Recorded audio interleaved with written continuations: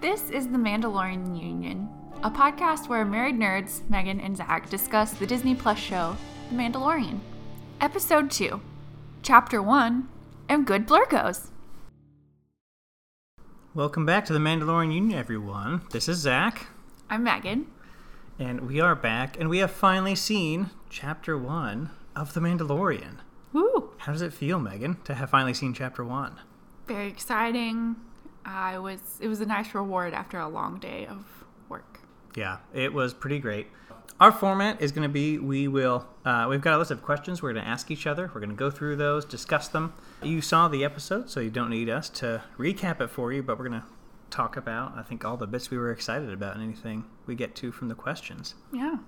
But mostly Blerrgos, just to be clear. This will be a Blerrg-centric episode. There was some dude in armor, but I didn't really pay attention to him once we saw the Blerrgs. So. Right. They were just so cute and precious. Mm-hmm. Yes. The Blerrgalorian, ladies and gentlemen. The Blerrgalorian. So, Megan, what was your favorite scene in episode 1 of The Mandalorian? I think I'm going to have to go with the end scene where Mando has fought through all of the Nico. Mm-hmm. Is that how we say it? Nikto. Nikto. Mm-hmm. Nikto. Have fought through all of them. Regional differences. And IG-11 has helped him through that whole matter, which was hilarious. And so funny. He's fought through all these things, done it with a friend.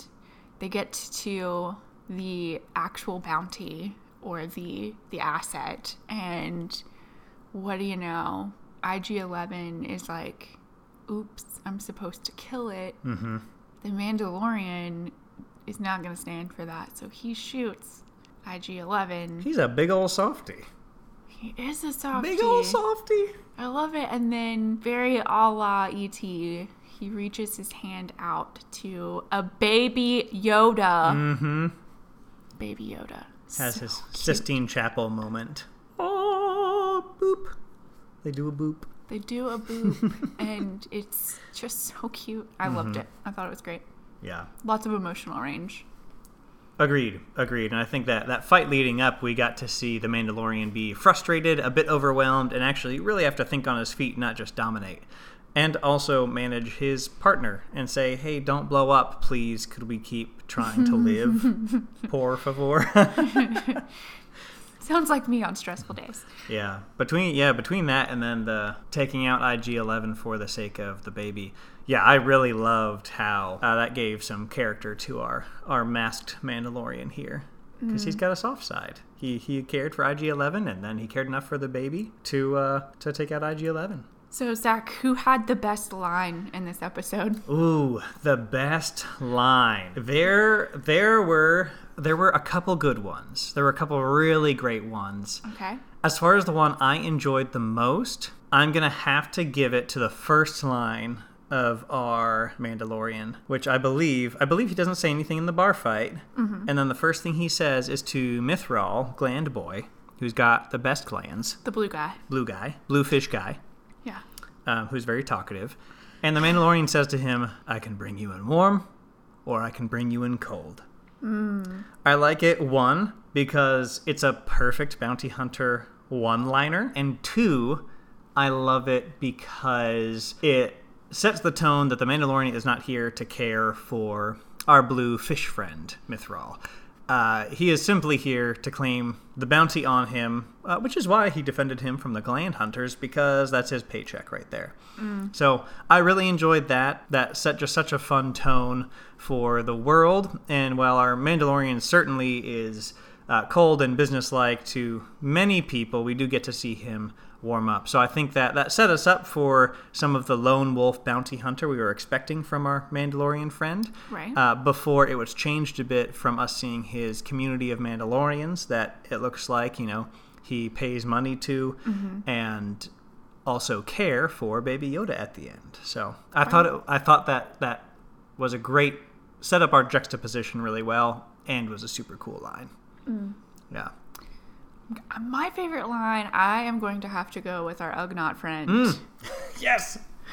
I have spoken. I am very excited to use that in my regular everyday speech. Mm-hmm. Sorry, my love.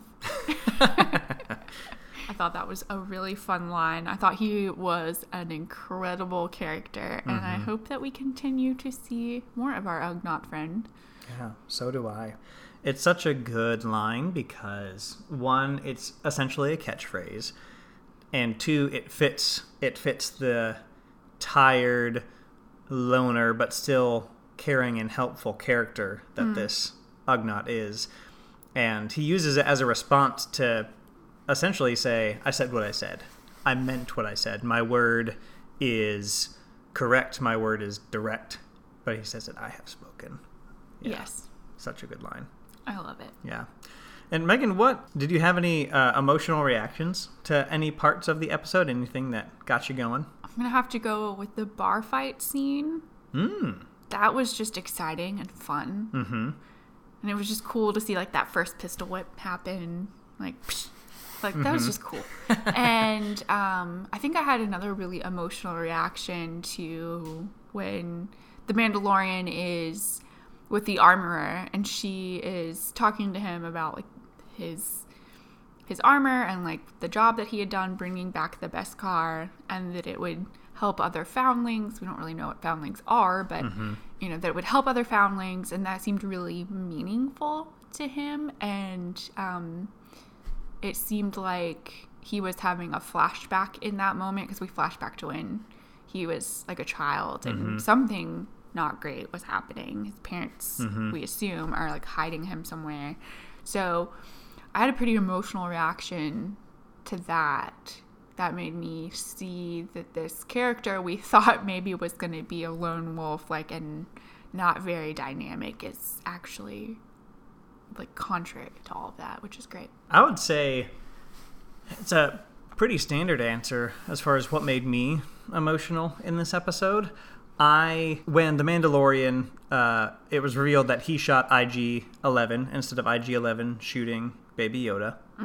And that reveal, that is a fun trope, and it was well used in this instance, where, you know, a character is pointing a weapon at someone and you hear discharge, so you perhaps assume the weapon was fired at the more vulnerable character, but then it's revealed that a different character made a choice to, you know, shoot the aggressor or, you know, turn against somebody whose team they had been on previously. Yeah. And that really got me, I think, because I was completely not expecting it to be a cute little baby Yoda. One, it's adorable and cute. Yes. And I think we've got confirmation that it was indeed like a puppet. And so, you know, this isn't CGI'd in. This is, right, because Werner Herzog was like, what did he say? What was he was praising the team that designed and piloted it. They were saying, you know, it's an absolute wonder. It's so precious. Everybody loved it, and it just, like, filled the room. He said it was just a really magical piece of kind of theater and performance for the show. Yeah. But the reveal that when IG-11 drops and you see the hole in his cranium there, that made me emotional. I think not just because there was something cute that I wanted to be safe. I think it was also because we had seen the Mandalorian in a few kind of emotional contexts, right? Like, we had seen him a few different ways. Number one was the cold, hard bounty hunting gunslinger. Right, in the opening bar fight. Two was hardworking member of his community. Right. Who was someone who was a vulnerable person who seemed happy to be donating the excess Beskar, the metal he recovered from the person who hired him. Okay. And he seemed happy to donate that to foundlings, you know, whatever that means. And so he had some generosity there. We're starting to see him. He's not just the lone wolf. So we're slowly getting more and more data and these character points that juxtapose the lone wolf gunslinger. And then our third one is him and IG-11, where he says, IG-11, you're not bad for a droid. He fights alongside him. And then he just sends it home with the fourth one of, I'm going to kill for this baby. Right. Perhaps it's possible it was a bit more business just because he was instructed to bring the baby in alive if he could. It seems IG-11 was told differently. But even with that moment, the finger reach, where the Mandalorian reaches out his finger into the the floating cradle. That was an emotional character point, even if in the future episodes they kind of walk back the emotion of him shooting IG-11, and that's less I want to defend the cute thing, the baby, and more I need my paycheck with this thing alive. Either way, we've got the finger point, and that was not something a cold hard bounty hunter who only sees Baby Yoda as cash, Right. as a pile of little green cash. Right.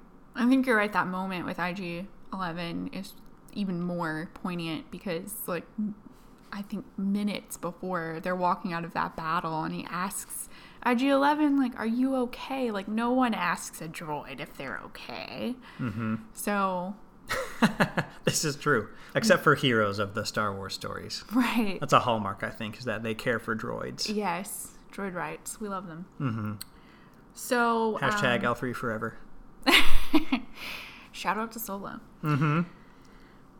So, Zach, what did you like about this episode? What did you not like about this episode? There wasn't much I didn't like. I think there were two things we haven't talked about yet that I was crazy about, so I'll point those out. Number one was the world building around bounty hunting. Okay. I loved the idea of pucks. They seem to be a bit more of a, like, the contract part of bounty hunting. Like, you get a puck and you can go hunt that person. I'm not sure what purpose they serve other than as a record of who you're hunting. They just, like, hold all the data of the contract that you have on this person or whatever they had with whoever you're collecting them for. That's my Maybe best just holds, guess. like, all of that. Yeah. Okay. Like, I love the puck, and then the fob, which my best guess would be it's tied to DNA. Okay. Like, the person who is hiring you to go take down the bounty will have to have this person's DNA in some way, and then this fob can track them. And I'm not sure what a chain code is. We heard that in the scene with the Mandalorian and the client. They said chain codes are usually 8 letters, and they only have 4. I have no idea what that is or what purpose it serves. But I just love that we're actually seeing a system for bounty hunting in the Star Wars universe as someone who loves all those fun little details, which we don't always get in Star Wars because, our starships are banking to turn in space. And, there's no such thing as, ships having to kind of burn through the atmosphere to get down into a planet. Like, there's a whole lot of retro-futuristic conveniences in our fiction, but I'm really glad we're getting something hard and fast. Right. Well, it was a long time ago in a galaxy far, far away. So. The other thing I really liked was Werner Herzog's character. The down and out Empire with his dirty stormtroopers and Dr. Pershing, who looks like he might just be partnering with them. And I really liked Werner Herzog's character, the client, when he was talking to the Mandalorian, and just how he positioned himself as he knew the Empire is down and out. They're essentially fugitives. People still hate them, and now they have way less power. But he still, kept his dignity, even as somewhat aligning with the evil side of things. Yeah. And he was just such a fun, interesting character. Who I'm excited to see more of. Anything you liked or didn't like, Megan, particularly in the episode? Yeah, I think overall I liked the episode. I am sitting here. What I didn't like is, where are the women? There's the armorer, and she was a really great character, but she's not on screen very long. No. And we don't know. That's true. Yeah, we don't know the gender of baby unknown Yoda species.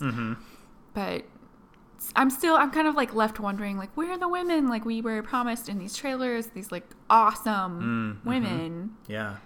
And they are nowhere to be found. So I saw some photos from the Mandalorian premiere in LA, and those were really awesome. Ming-Na Wen had taken some pictures with the women who were leads in the show, and the woman who played the armorer, the woman who's Cara Dune, and then one of the producers, who's the woman. I think her name is Margaret Cho, right? Or Chow. I believe so. Okay. Anyways, so that was a really cool, powerful picture, and then this episode has one woman in it. So I was a little disappointed. Yeah, we didn't get much of the female representation in this one. We've been promised some characters, but we didn't get them at all here. We didn't get them at all here. Yeah. That's very true. I did really like Carl Weathers' character. Yes, Grief Karga.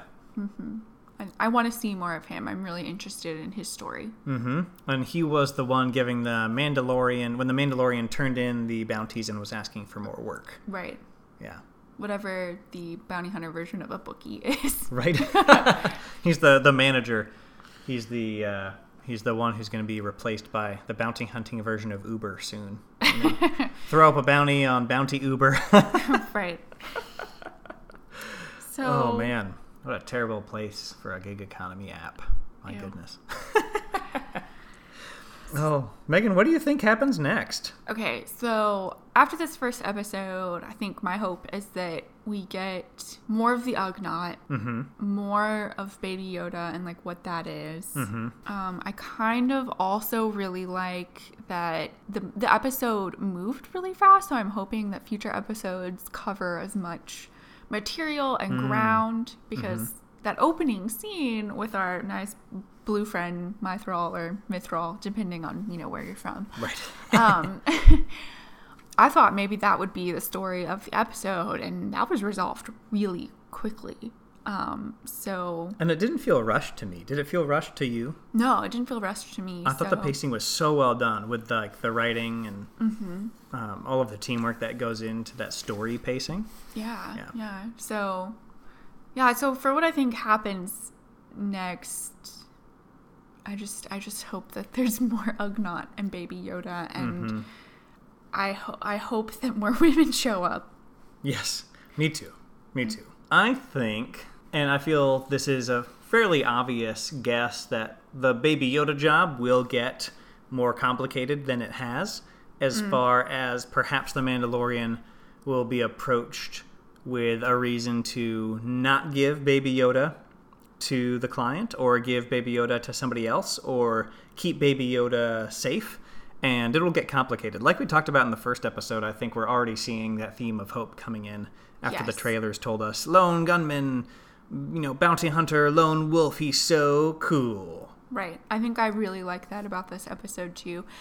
I also think it's funny, like Mando has turned into a really awesome social worker at this point. He's just like this, hi, I can handle any situation, social worker, because now he's in charge of a child. Right.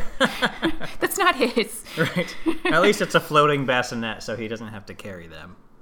Right. Some Star Wars convenience there. Right.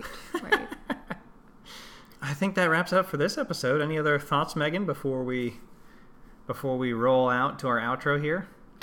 Can we get a blurg? I might, babe. Yeah. You should check the backyard. There's a blurg in the backyard? I got you a blurg, babe. Oh my gosh, yes. It's great. One problem. What? It's already eaten half of the neighborhood dogs. We are Zach and Megan of the Mandalorian Union podcast. The photography featured in our podcast art features cosplay by Bethany, who is @beer_fet on Instagram and Twitter, and photography by Rebecca Joy Photo on Instagram.